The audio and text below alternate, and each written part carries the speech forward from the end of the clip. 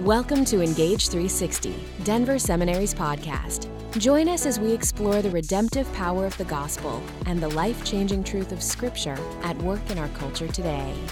Welcome, friends, again to Engage 360 at Denver Seminary. I'm Don Payne, and we're continuing our month or so of replaying some of the most popular episodes from the last year. This week, we're revisiting a really important conversation we had with our president, Dr. Mark Young, last fall regarding our increasingly polarized political environment in this nation.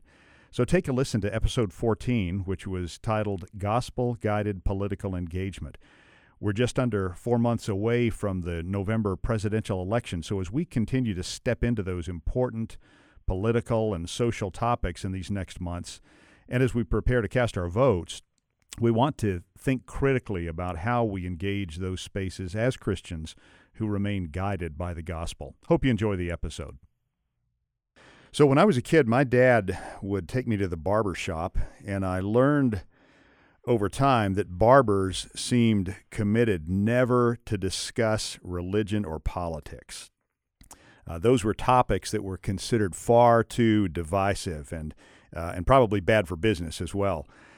Now, apparently that sense of social reserve has seen its day because it's now acceptable, if not fashionable, for people, including Christians, to weigh in on matters political just about anywhere and without much thought of how the manner of discourse affects the possibility of productive discourse. Of course, social media has aided and abetted this tendency. So it's time for us to dive into this tangled thicket of political engagement. But when we talk about political engagement, we're not merely talking about political structures or policies or candidates or resolutions. Those specifics provide the context for our discussion today, but we need to have a more macro-level discussion about how the gospel shapes and directs our engagement with any political structure. Because engaging the needs of the world with the redemptive power of the gospel demands that we understand the issues of the world in light of the gospel.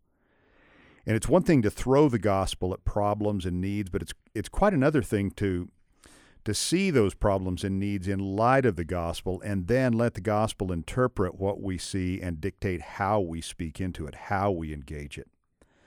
So to help us in this discussion this week, we want to welcome back Denver Seminary's president, Dr. Mark Young. Mark, welcome back to the podcast. Thanks, Don. It's a pleasure.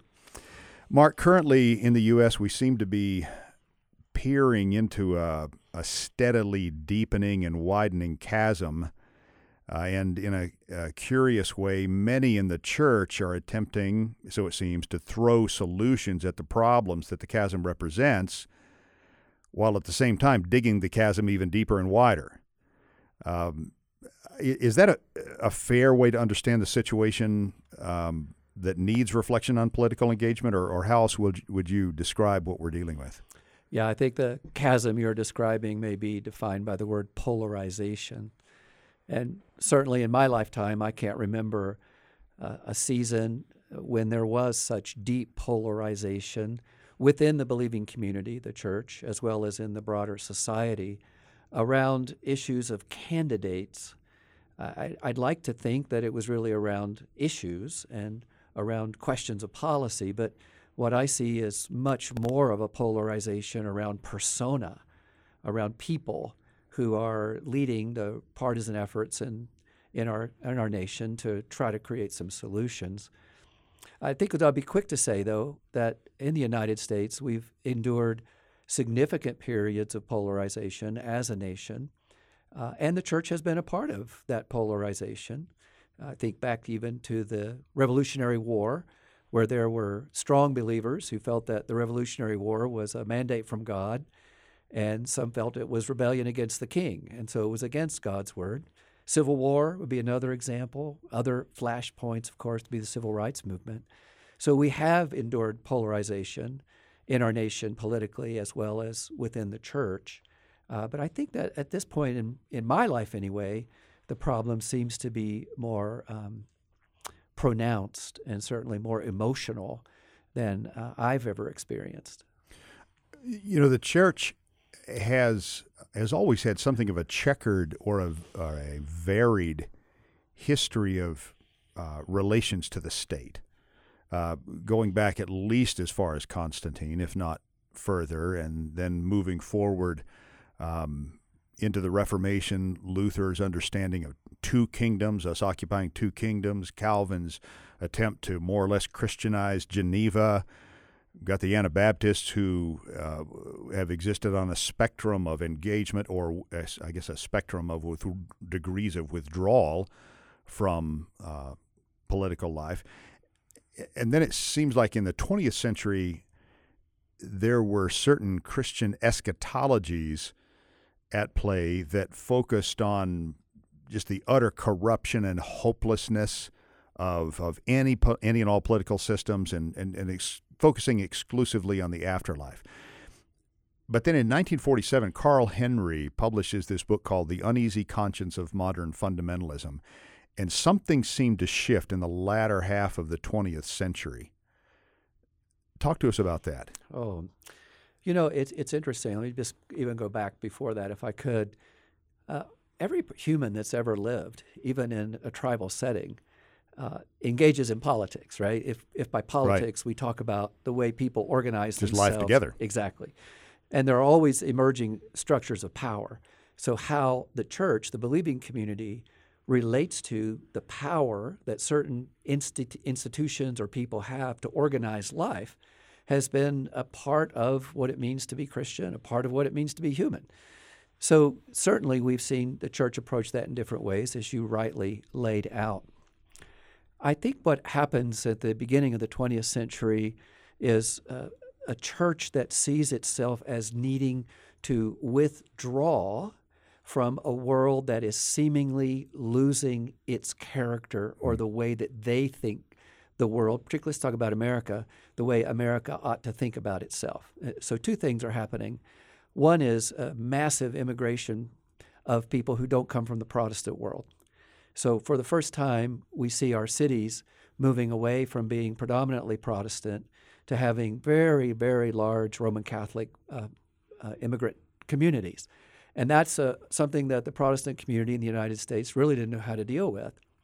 Secondly, you have the modernist development, which was a movement away from a basic theistic view of the world to a view of the world that kind of cast theism aside, or at least to a certain degree sidelined it. And in that modernist perspective was a real optimism that humanity is going to be able to solve the basic problems that emerge through various structures of power, whether that be those be economic or social. And then in reaction to that modernist controversy, and out of the insecurity of seeing Protestantism losing its predominance in many parts of the United States, you have the fundamentalist movement, which pulls away or attempts to pull away from those power structures around an eschatology that is based on the world is getting worse and worse and worse. Yeah. And at the end of time, it's going to be burned up. So it doesn't matter. So why does it matter? Why does it matter, right? We're just going to withdraw into our own communities, create our own social structures, and let the world be burned up. Yeah. And I do think that becomes really the posture of the evangelical fundamentalist community in the 20s and 30s. What evangelicalism, or what many would call neo-evangelicalism, attempts to reclaim is a confession of the fundamentals of the faith that define fundamentalism, but an active engagement in the societies in which we find ourselves, which would include political engagement. So when Carl F.H. Henry publishes that book in the late 40s, he's articulating a desire of a segment of what essentially was a fundamentalist community to say, wait a minute, we don't want to withdraw, and we don't want just to see the world moving toward ultimate doom. We want to be a part of creating in the world around us structures and policies and communities that enhance the quality of life and address these significant problems that seem to be plaguing us. Mm-hmm. Mm-hmm. So take us from that point then forward. How has the conversation or the manner of discourse and the manner of engagement kind of evolved or changed in that latter half of the 20th century? You know, in the latter half of the 20th century, I think you have to go back to a couple of key issues, right? Key events, I would say it this way. One is the civil rights movement. It seems to me that the church, or certainly many in the church today have never really come to grips with the way that many in evangelicalism either actively opposed the civil rights movement or in many regards didn't engage. Yeah. And as a result, it really left a huge wound in our nation where the church wasn't speaking into what was a quest for something the church ought to value, which is justice, the opportunity for people to live without a prejudicial system that disadvantages them in every way. I think that was a significant reminder that the church of the 1960s anyway, the evangelical movement of the 1960s, still hadn't found its footing in knowing how to speak prophetically in a way that addressed some type of systemic evil. The next significant event, in my opinion, is going to be the formation of the moral majority. When evangelical engagement in politics takes on a partisan spin, so it's not just that the moral majority wants to speak to issues. The moral majority now comes out and says, no, we're not just about issues, we're about a party. And they wed themselves to the Republican Party, which now continues up to this day. So, well, go ahead. I want you to keep going on that. I think the issue, Don, that we face today is an outflow of that adoption of a partisan political engagement.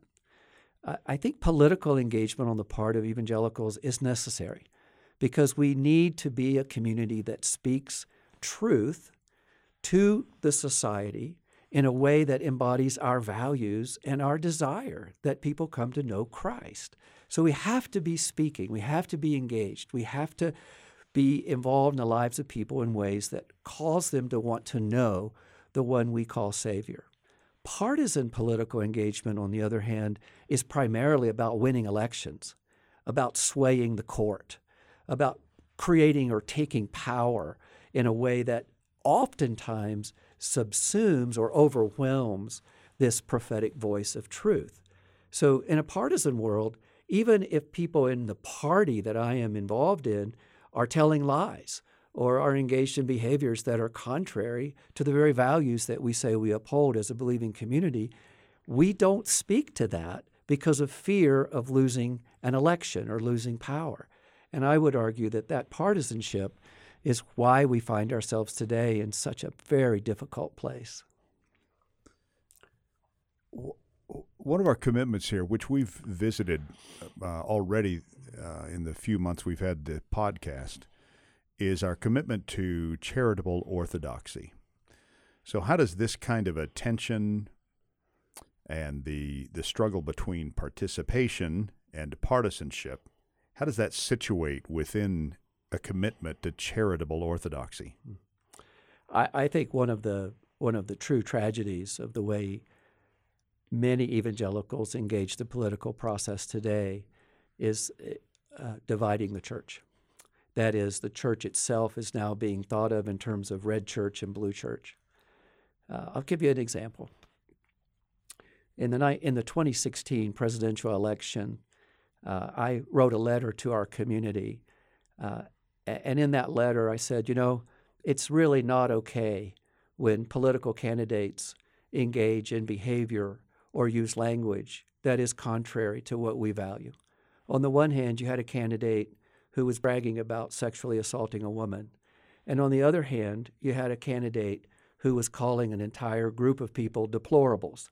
So I pointed out in that letter to our community that neither of those is what we as Christians uphold, that we want to create a safe environment where women feel safe, that sexual assault's not okay, and we uphold that as leaders.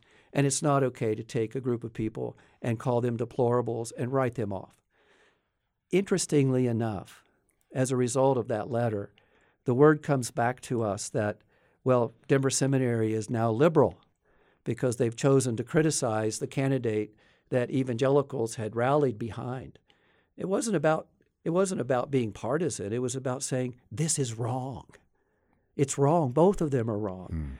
And that's where, as a church, where we say we have common values, like truth, like the humanity, the dignity of all people, like justice for all, like the creation of a society within which people can thrive because of peace, like the treatment of the poor. We value those things as a community. And I think we ought to come to peace with the fact that neither party is ever going to be fully aligned with what we value. So if partisan politics is dividing the church, it's elevating partisanship above what evangelicals have held in common for generations. And that, to me, Don, is a tragedy. What do you think marks the difference between healthy and unhealthy, or we might also say faithful or unfaithful modes of participation? Mm-hmm. Let me just go back to something I said before. The believing community has certain values, certain convictions that ought to characterize everything we do in the public square. First, a commitment to truth. We have to be those who speak truth, even when we speak truth against those whom we think we're going to vote for. Because truth is truth. Or maybe did vote for. Or maybe did vote for. Yeah. Because truth is truth. And if people are engaged in deception or misinformation, then we need to speak truth. Or when people are engaged in behaviors that are contrary to what we hold dear, we need to speak truth. That's the prophetic voice of the church.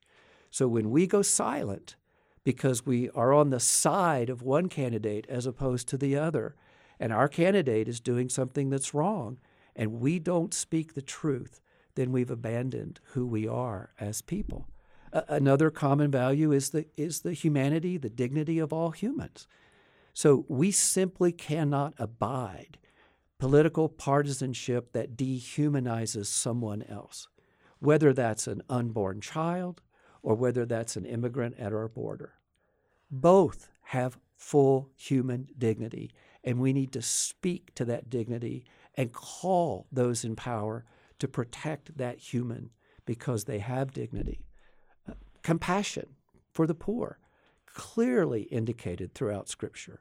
Justice for everyone, where systems of jurisprudence aren't weighted, or law enforcement aren't weighted against another. The creation of a peaceful society within which the church can thrive.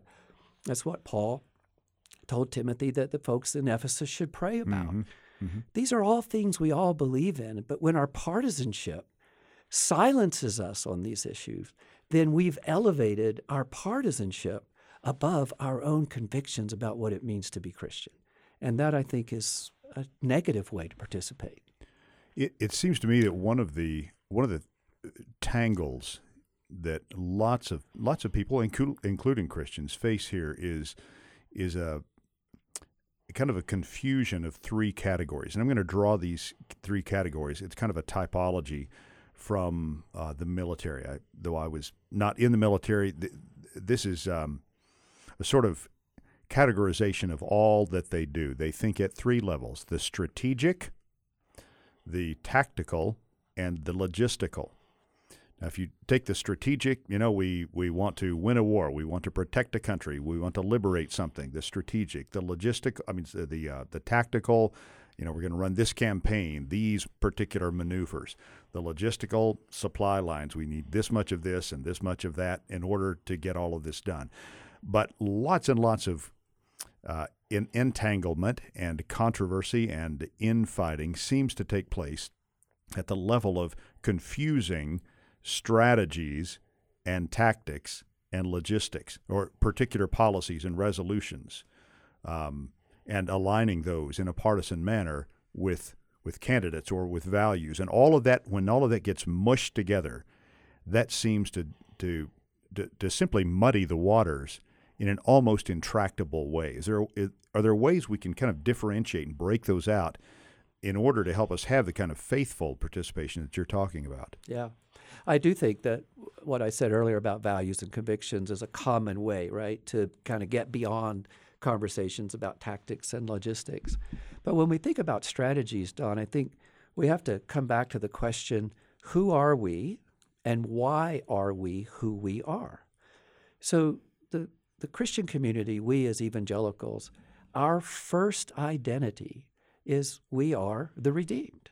We are those who have tasted and enjoy and live in the redemption that is ours in Christ.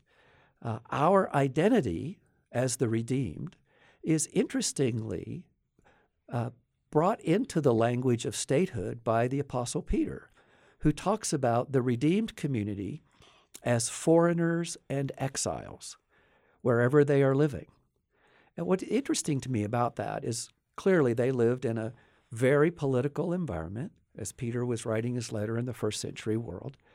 He was writing to those whom he's already described as those who have tasted the new life that is in Christ. And he says to them, think of yourselves as foreigners and exiles, meaning your first identity is not your state. It's not your statehood. It's not your citizenship if you have it. It's not your social status. It's not your economic status. It's not your location. Your first identity is that you are the redeemed. And everywhere else you find identity, you're a foreigner and an exile. Now, as the redeemed, we are the redeemed for one purpose, and that is to create a credible and compelling testimony of the Redeemer, the one who has called us out of darkness into light. So however we engage logistically or tactically in the political process, we really only have one goal. How do we engage in politics so that our identity as followers of Jesus Christ, redeemed by Him on the cross, is made clear to everyone among whom we live, and the testimony of the Redeemer is made clear? And I'll say it this way, to the degree that we are known for anything more than we are known for the gospel of Jesus Christ, our own idolatries are revealed. And if that's where we find ourselves, then we have to take a hard look at ourselves and ask, how are we known? And is it, first and foremost, as the redeemed? And is the first thing people want to know about us our Savior? I think you ought to make that statement again, to the degree that's worth underscoring, repeating. To the degree that we are known for anything other than the gospel, our idolatries are revealed, because we are giving ourselves wholeheartedly to something other than the gospel and our privilege of being its representatives on the earth. Well, hence the significance to the first century Christians of the phrase Christos Kurios, Christ is Lord, which cost many of our faith ancestors their lives simply to say that and not say Caesar is Lord. It was it was a radically political statement of a higher allegiance that they had to Jesus Christ than they had to any prevailing ruler or power or structure, which is something that may not sit well with the modern church. Exactly right. And, the interesting thing is, when Paul says something similar, right, our citizenship is in heaven in his letter to the Philippians, that's not a command for us to withdraw from society or to withdraw from politics. It's a command for us to put politics in its place. In other words, to recognize that whatever we do in the political arena has to be subsumed under our identity as the redeemed for the purpose of making the gospel of Jesus Christ known. I mean, ask yourself this question.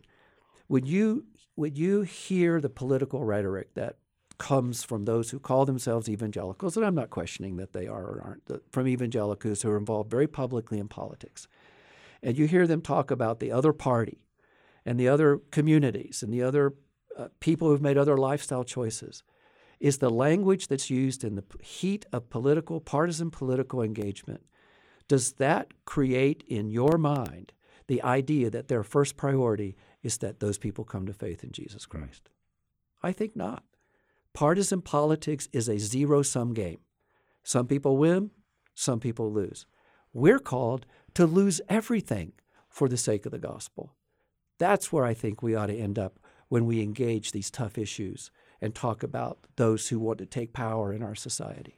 That really is what makes, and I appreciate this, that makes this a gospel issue, but in a very different way than the gospel card was being played 100 years ago, where many evangelical Christians would say, we're going to disengage or have nothing to do with this because we only want to focus on the gospel. And I think what I hear you saying is that the gospel is far larger than that and wraps around this. And the gospel, rather than dissociating us from the process, it actually shapes the way we engage the process. Absolutely right. We're not calling for disengagement. We're calling for engagement where our identity and our mission reign supreme. So we speak truth. We seek justice. We engage in the process so that we can create peaceful environments where churches can thrive, where justice is for all and not just for some. That's what we're engaged in. And the full humanity of people is dignified in the policies that are being put forward. So engagement, yes. Partisan engagement, that I think is the poison pill of evangelicalism, because that's where we lose our way when we engage the process. So as we record this, the road is being paved. The ramps are being put down for yet another general election. We're in the throes of the debates that are going on within the major parties. So I think many of us are kind of bracing ourselves for yet another political season. You got any tips on how do we navigate and survive another round of all this? Well, I would jokingly say emigration. New Zealand sounds like a good location. I'm thinking Switzerland, but yeah, right. Here I do have some practical tips built on observations that I've made as I've engaged friends of the seminary, my own personal friends, and others who are deeply involved in the process. So I love that Proverbs chapter 4, that says, guard your heart. And I ask myself the question, in each and every day, do I allow myself to become either irritated or agitated or upset or consumed by the next political squabble, or am I guarding my heart so that it remains focused on who I am as the redeemed and why I am who I am as the redeemed for the testimony of Christ? So, practical example. I'll just tell you my own personal life. I don't listen to the news in the morning. I listen to classical music in the car. I do everything I can so that I don't start out my day thinking about the divisive, polarized issues or my own disappointments with candidates on both sides of the perspective. So I limit what I take into my heart and into my mind. I go into homes, Don, where I've been in places where folks get up, flip on their favorite cable news channel first thing in the morning, and from their first sip of their first cup of coffee, which ought to be a heavenly experience, it should be. They're already irritated. Yeah. And then it's on all day long. The same channel, the same biases, the same perspective, the same desire to first agitate and secondarily inform. So limit our intake. Absolutely. What's the rule? I don't know. 30 minutes of cable news max, and nothing after 5 p.m. Okay. Right? Because those folks who get on in the evening, they're entertainers, and their goal is to create an emotional reaction, normally of either anger or fear. Because that keeps us watching, and that's what advertisers want. Exactly. And then that opens our wallets as well to give to political campaigns. So guard your heart. That would be my first thing. The second thing that I would recommend is that if you want to be informed, and we should be informed, read. What a novel thought. Read, and read from opposite perspectives. So if you think that one particular news outlet that you're reading either online, digitally, or God forbid, even a newspaper. What's that? Yeah, then read someone from the other perspective and hold in tension those perspectives. And I guarantee you what you're going to find, that those who write from a partisan perspective, something about those perspectives will always come short of what we value as evangelicals. So identify what's good and what's bad in those alternate perspectives or those opposite perspectives that you read. I realize that, we're swimming upstream here, but I want to go back to a book that was written in the mid-1980s called Amusing Ourselves to Death by Neil Postman. And in that book, Postman points out that the medium of television is primarily for the purpose of evoking emotion, not for creating understanding.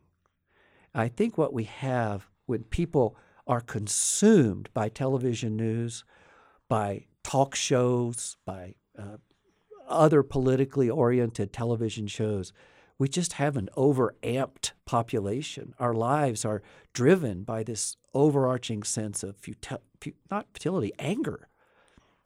Another thing I would say, make it a point to build a personal friendship with someone whose political views are the opposite of yours. Mm-hmm. And not only discover what they believe, what positions they hold, but why they hold those positions. Alan Jacobs wrote a fine book a couple of years ago called How to Think. And in that book, he talks about how when we don't interact with or have relationships with people who have the opposite perspective, what they become to us is a repugnant cultural other, someone that we automatically distance ourselves from because we haven't taken the time to engage them as human beings who have perspectives and views that are different than our own for reasons that are intensely human. I find that knowing people who have opposite views from mine in all kinds of areas, politics in particular, allows me to have a better understanding of my own views, causes me to question why I hold those views, and above everything else, raises my desire for them to come to know the Savior in whatever conversation I would have. Mm-hmm. So guard your heart. I think that's a very, very important point. And make sure that you know and get to know those who hold different views than your own, because that raises your heart toward them. And they're not just someone you disagree with now. They're someone whom you want to know. You want to come to know Jesus Christ. It might be an amazing discipline if many of us would force ourselves in those conversations simply to ask, tell me more about that, or why do you think that? Absolutely right. Why is the great question. Because when you talk about why, you're humanizing a particular political perspective. So, I disagree with people on both sides of the political equation. Some more liberal than I, some more conservative than I. But they're both human. They both have reasons. They both have needs and wants that are bringing them to the positions that they take. Why wouldn't I want to know that? If I don't know that, I'm not going to love them. If I do know that, I can develop real compassion and love for them. And that's where I think we need to be. One of the craziest statements in all the Bible, Jesus said it, love your enemies. Okay, just stop for a moment. I thought that got cut out. I thought somebody cut that out. And I don't hear that, right? Yeah. I hear in the political language of some evangelicals who are very public about their support for one particular party, I don't hear compassion. I don't hear love for those who are on the other side of the political spectrum. And that, my dear brothers and sisters, is not what God called us to be. Yeah, I don't know how we can claim to be people of the gospel and ignore that rather clarion call. That's right. Yeah. Hey, do you got some recommendations for those who want to read more about what we're talking about? How to thoughtfully engage in a genuinely Christian way? I do. I have to confess I didn't bring my notes, so I don't have the exact titles, but I can direct that's okay those. because I happen to have them. Well, thank you very much. I thought maybe you well, of course, I'll give them to you. You can. Thank you, Don. Yeah, read my notes. No, I don't have my glasses. Oh, here they are. Yeah, I think one of the best books is written by the former director of the National Association of Evangelicals, Leith Anderson, and his colleague Galen Carey. It's called Faith in the Voting Booth, Practical Wisdom for Voting Well. I read that. I think that came out in 2016, 2017. Okay.